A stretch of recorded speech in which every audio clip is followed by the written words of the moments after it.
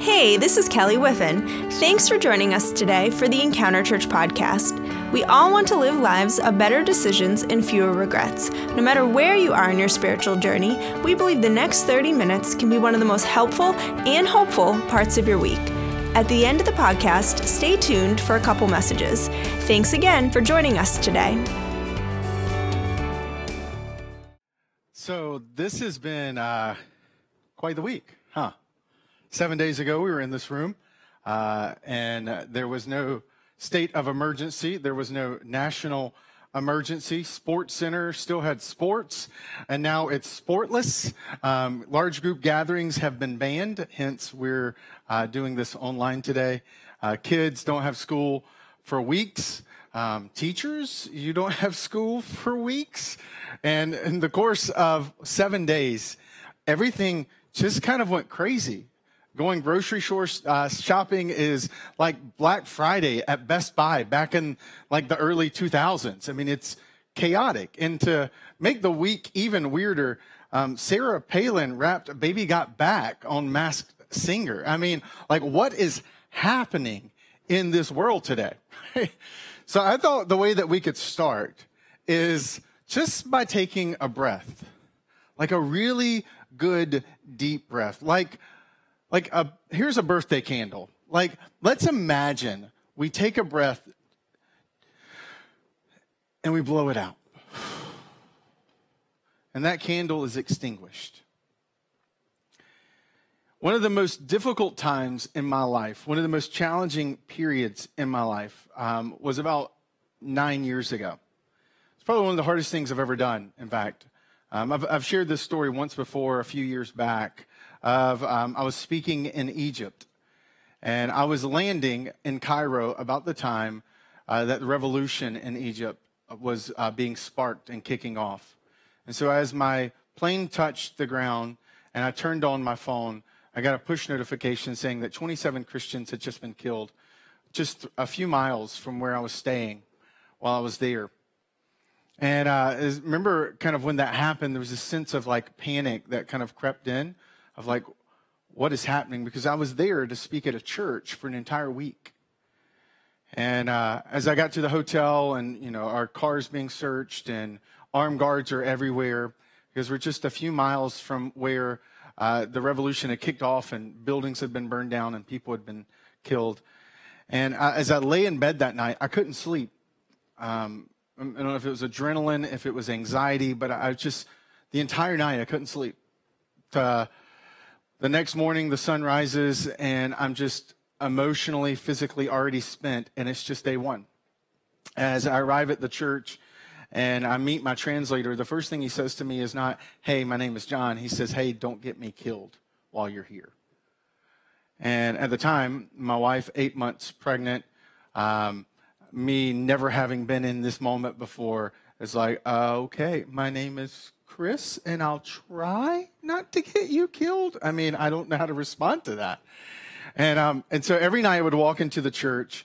There would be a couple armed guards, machine guns, or ones posted out the door. And I remember the entire 10 days, it was one long panic attack. I couldn't sleep. My OCD had went to a level that I'd never experienced before. I'd never gotten to the edge of what I think a mental collapse would have been, but I hung out on that precipice for a while, that entire 10 days. And while I was there talking to a people who were also filled with anxiety and fear, I was there to deliver hope, and I myself didn't feel very hopeful.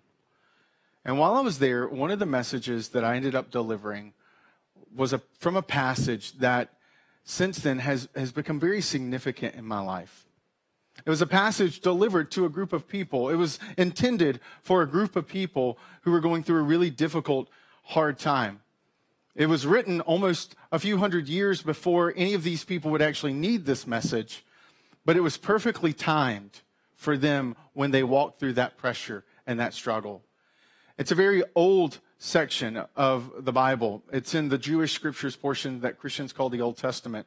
It's a section of the Old Testament, a group of chapters that is the most studied and most scholarly debated and researched portion of the Old Testament and the entire Old Testament, these few chapters have gotten most of the scholarly attention because there's so much inside the second half of this book that we call the book of Isaiah. Isaiah is named after the prophet who wrote it, who was at a very pivotal time in Israel's history. He was watching Israel as a nation slowly decline, and yet he was writing messages not for the people who were present and alive. He was writing messages for the people who were going to walk through one of Israel's darkest histories, one of the darkest periods, called the exile, when they would be conquered by a foreign nation and they would be taken off to a foreign land. And in 1 week time, they went from hearing their language to their language being outlawed. In a nation with food, with smells, with customs that they'd never experienced before. And Isaiah writes a message for these people. It's found in Isaiah chapter 40. It's just a few verses. There's the whole chapter itself is so inspirational, inspiring. But I just want to spend a few moments with you today looking at a couple of those verses that speaks to where we are even today as we deal with a lot of uncertainty and as we deal with a lot of anxiety. It begins with these words, "Why do you complain, Jacob? Why do you say, Israel? My way is hidden from the Lord. My cause is disregarded by my God. Do you not know and have you not heard? The Lord is the everlasting God, the creator of the ends of the earth. He will not grow tired or weary, and his understanding no one can fathom. He gives strength to the weary, and he increases the power of the weak. Even youths grow tired and weary, and young men, they stumble and fall. But those who hope in the Lord will renew their strength. They will soar on wings like eagles. They will run and not grow weary. They will walk and not be faint."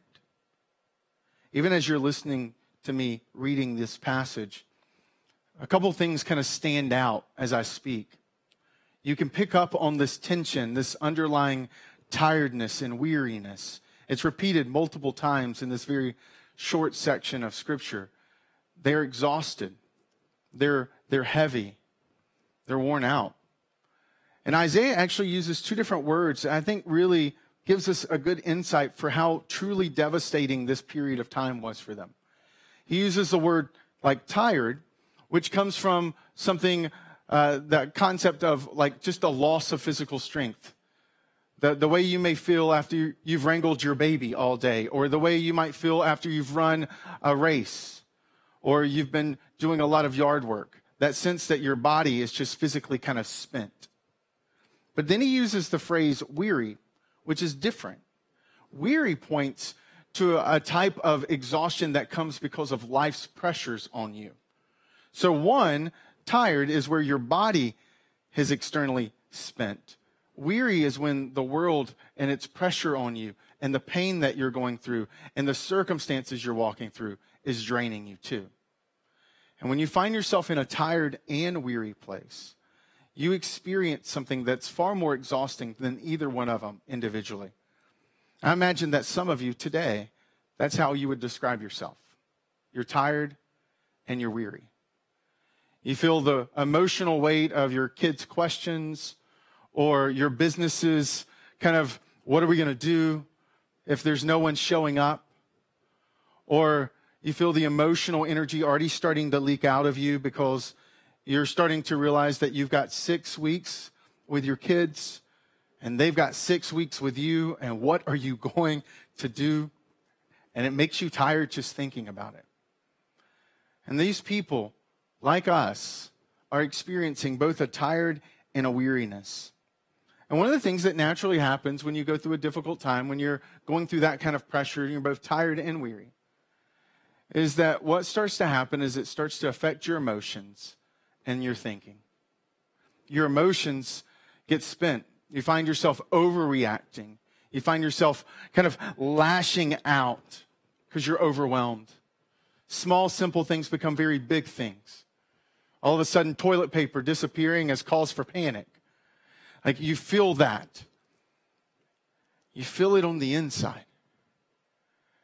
And when that starts to creep in, we start to look for ways to escape. Whether it's shrinking into Netflix or opening up a bottle, or wanting to sleep a little bit more. We try to find ways to escape what we're dealing with as we're walking through what we're walking through. And not only does it affect our emotions, it starts to creep into our thinking.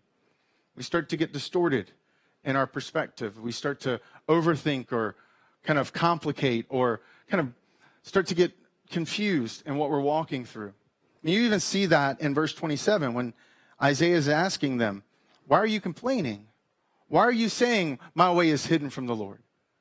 And Isaiah is like, this was written to you long before you were even born, because God already knew what you were about to walk through. And yet you think God is confused or unaware of what you're going through. Even their thinking had become distorted in the process. It was scattered because they were overwhelmed. They were tired and they were weary. And to make this point even stronger, Isaiah uses two different words in this passage further down where he says that the youth and the young men. The wordplay is intentional. You see, youth are all people, kind of boys, girls, that youthful teenage vigor where you can't feed them enough. They never seem to stop. They just have boundless energy. He's saying that even those people, even that group, sometimes get tired. And then he goes over and he says young men, but young men doesn't fully capture. What he's talking about when he says young men there are those people who are not inherently energetic like the youth is. It's they're intentionally energetic and strong. These are a better way of capturing this word would be bodybuilders. People who are athletic, those professional players who aren't really playing right now. Those people. That's the young men word. He's saying even people who are intentionally strong, even sometimes they get sick and they get weak. And so he's saying, look, all of us have to walk through times like this. All of us have to go through situations and circumstances where we struggle. I have a young son who's 7 months old, and it's been interesting watching him because he's starting to get in that phase where he's a little mobile. He's starting to scoot a little bit, and he hasn't mastered crawling. He kind of crawls backwards, so he's oftentimes getting stuck underneath the couch or anything else that has a high enough kind of edge for him to back himself into. And as I've watched him trying to figure out how to use his hands, and as I figure out him watching his little like mouth and tongue and that he likes to do back and forth with us, I've kind of like had these moments where I'm imagining, what if that was me? And I just feel anxious. I'm like, man, that would be so horrible, having to figure out how to walk again or figure out how to use my mouth or my tongue or my hands. Like that has to be the most frustrating thing. But like, he just smiles. And it hit me, just driving down the road a couple days ago. I was like, this is his normal. It's normal for him to expect struggle. It's normal for him to expect it to be hard. Everything in my son's life is hard because it's all brand new. Which isn't too far off from what it's like to be an adult when you step into new hard things too. Except that we've gotten so used to things being easier that we forget that we live in a world where the norm is hard, where the norm is to struggle. And periods like this are great reminders for us that sometimes life is hard. And it's okay. That it's going to be okay. That this isn't the first time our collective humanity has walked through a difficult period of time, and it won't be the last either. That one day when we zoom out, a year from now, we'll kind of laugh and talk about that period of time of driving each other insane because we had to play Uno for the 17th time, or that, we had to start rationing toilet paper because a young kid in your house thought toilet paper was just paper money and just throwing it all around, and all of a sudden you're lashing out because you're like, you get 5 pieces today. You understand? 5 pieces, so use them wisely, right? We one day we'll laugh about all this. Even this week, talking to my daughter when it was announced, hey, school's going to be out, and all of a sudden there was this cascade of schools being out for a week, 2 weeks, Boston Public 6 weeks, and some colleges indefinitely this semester.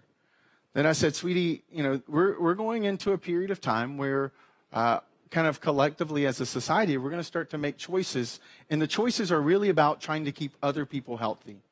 And this is one of the ways that we're going to love people, is that because some of the people who could get this could be really vulnerable.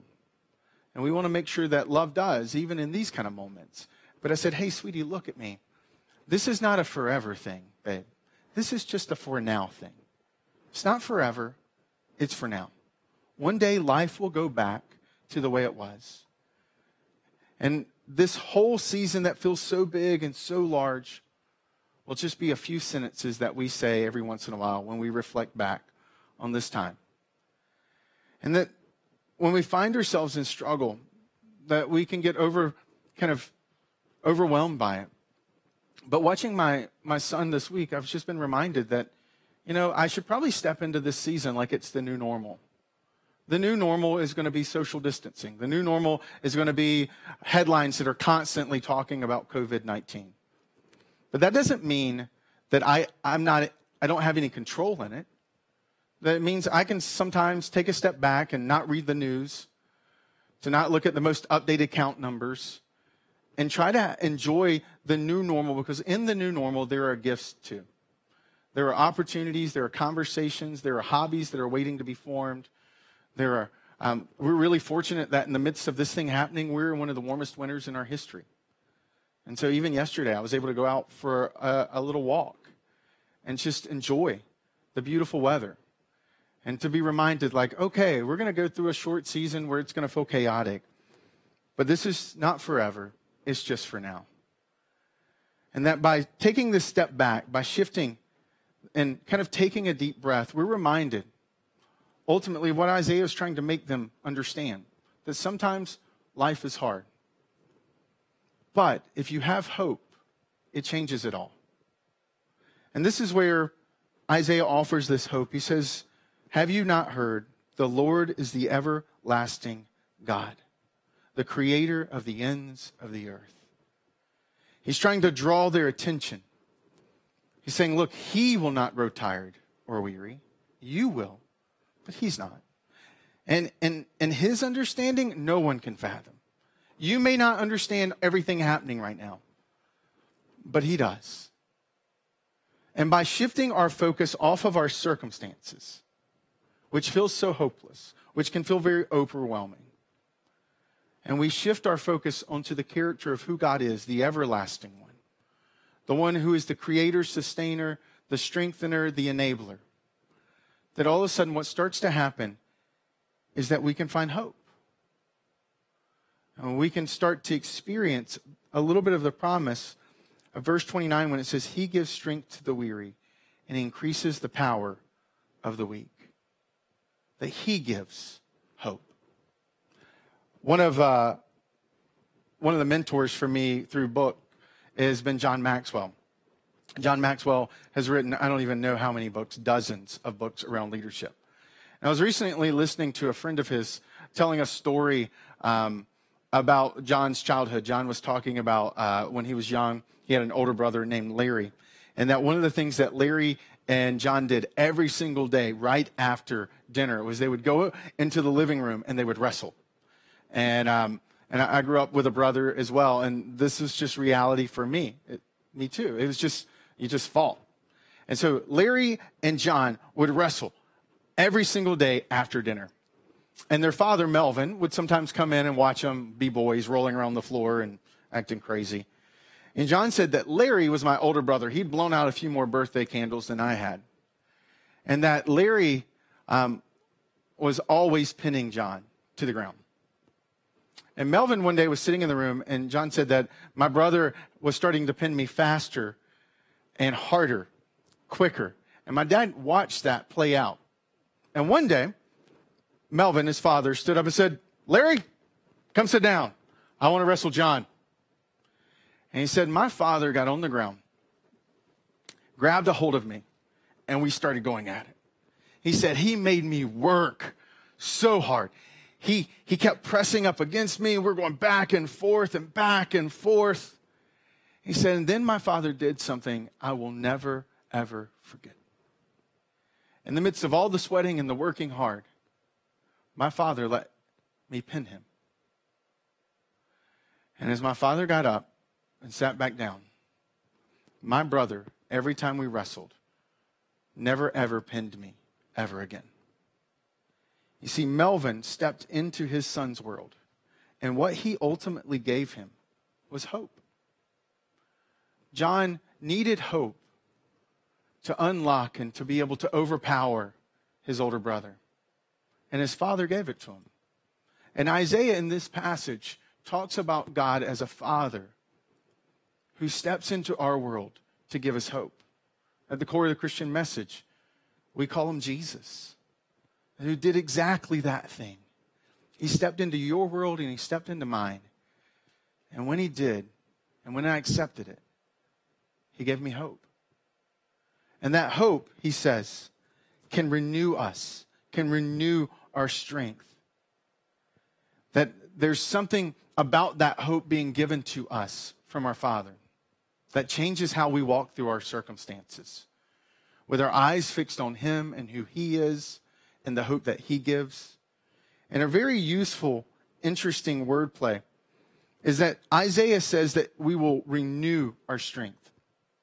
The renew is kind of an interesting word. It's almost like each day you renew your clothing.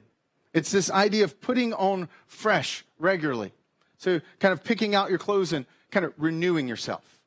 It's almost daily we have to put that on, to go and grab that fresh hope and to wrap it around ourselves, to step into the circumstances that we're going through, to walk through whatever it is that we're walking through.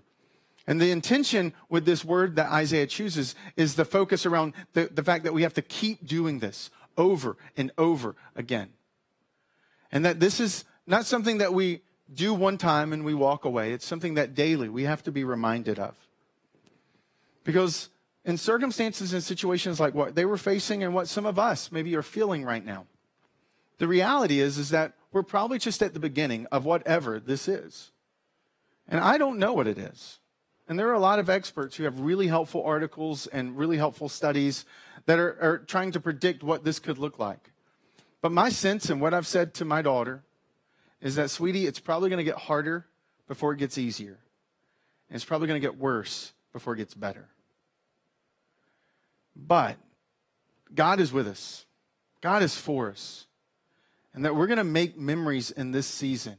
We're going to write new storylines. We're going to see new ways that he shows up. And we're going to be people who believe that even in the midst of this hard time, God can do something special through it. Because he's the God who gives us hope. And that if we're willing to put it on daily, it can start to transform how we see the world. You see, I started this message by asking you to blow out a candle and breathe out. But there's a God who breathes in, who gives us this life and hope. And what's fascinating, I come across that word picture as I was researching for next week's message and for a resource that we're going to send to you. There's this word picture. So when you blow out a candle, there's the flame. And the simple movement of wind out of your lungs puts it out. But I think what Isaiah is ultimately pointing us to here, what can ultimately happen for you and for me, is that you and I don't have to be birthday candles. We can be brush fires. You see, a brush fire, when the wind blows, actually makes it grow. The wind blowing makes it start growing. It gets bigger as it faces resistance. It gets stronger as it faces wind that sweeps through. That we, because of what we see in this passage, because of the promise that Isaiah is pointing us to, of a God who gives hope, a God who renews, who gives strength, that God, we can be people who are brush fires, who face this resistance, who face these circumstances, and actually grow and get stronger because of it. And so when you're a brush fire, you don't fear the wind, you welcome it. You let it in because you know the better is on the other side of that wind blowing against you and the hope that can come from it. And for some of us in this season who are not sure if you have that hope, you can have it. You can have this confidence that Isaiah is talking about. And it comes through Jesus. And it comes through a simple hope and trust in who he is. We talk about faith, and that's kind of a word that gets thrown around, but sometimes faith can be a confusing thing.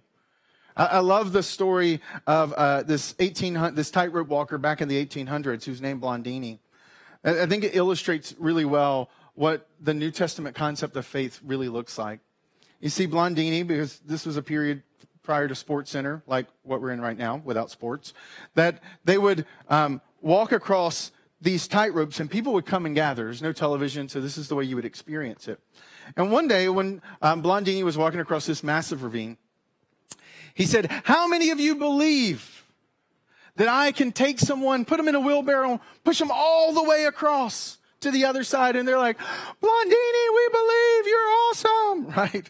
And they're cheering and they're clapping because they can't wait to see it. And then Blondini says, "Who wants to volunteer?" And everyone got silent. And no one moved because no one wanted it to look like they were volunteering for what Blondini was asking. And then one person raised their hand. And Blondini put them in that wheelbarrow and pushed them across and brought them back. In the New Testament, when it talks about faith, faith looks more like that man in the wheelbarrow than it does the crowd cheering. And the reason that so many of us don't experience the hope that we could is that oftentimes we treat faith like the crowd.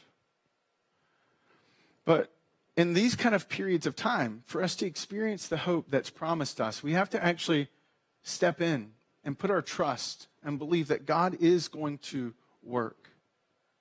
It doesn't take responsibility from us, right? You see that he says that they are going to walk and not grow weary, that they're going to run and not grow weary, that they will walk and they won't faint, that they'll soar. Well, you still got to move your legs. You still have to flap your wings. You still have to move and act in faith. But ultimately, where the hope comes from is the trust that there is a God who's bigger than the circumstances. There's a God who's greater than the situation that you're walking through. And that hope can be for you and for me today. And if you want to go to encounterchurch.com/faith or click on Exploring Faith in the icon, we actually created a page where you can kind of watch a video from me that explains a little bit more of how you can personally step in to that faith and that hope today. As a church, we're also looking at this situation and trying to imagine what does it look like for us to be a brush fire and not a birthday candle. And for us, we have a few different responses that we're thinking through.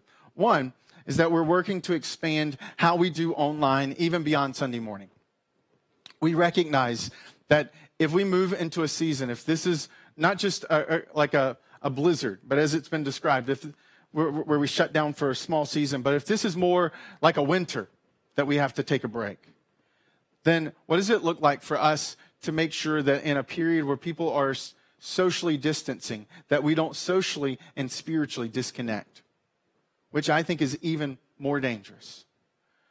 And so we're trying to imagine what does it look like to have an online presence that goes beyond just right now, Sunday morning? What does it look like to connect with you through the app, through email, through video and audio in a way that transmits the hope that Isaiah is talking about, that helps sustain you and your family, your friends and your neighbors? Because the beauty of online is it's shareable. Right now, if this message is speaking to you, you can click share and other people can become aware of it. And I believe that this can actually be a really helpful thing for us as a church, that we can really allow people to listen in to, and to hear and to respond to the hope that we have as a people. And so we're working to expand our presence online just beyond Sunday morning. Another thing that's really important to us is we're thinking about that next generation, that we really believe that kids can thrive because of faith, not survive it.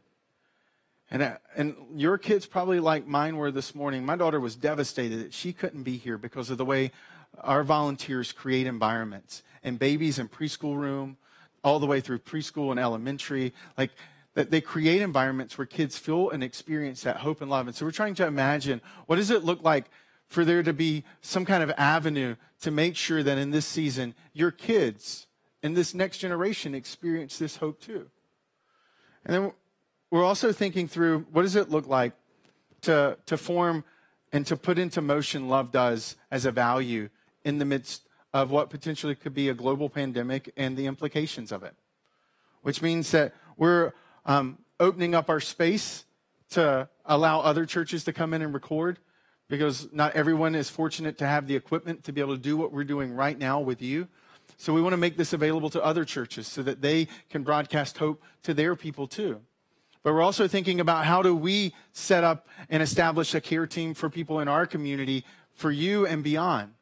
What does it look like to be able to love and serve those who are the most vulnerable in this season?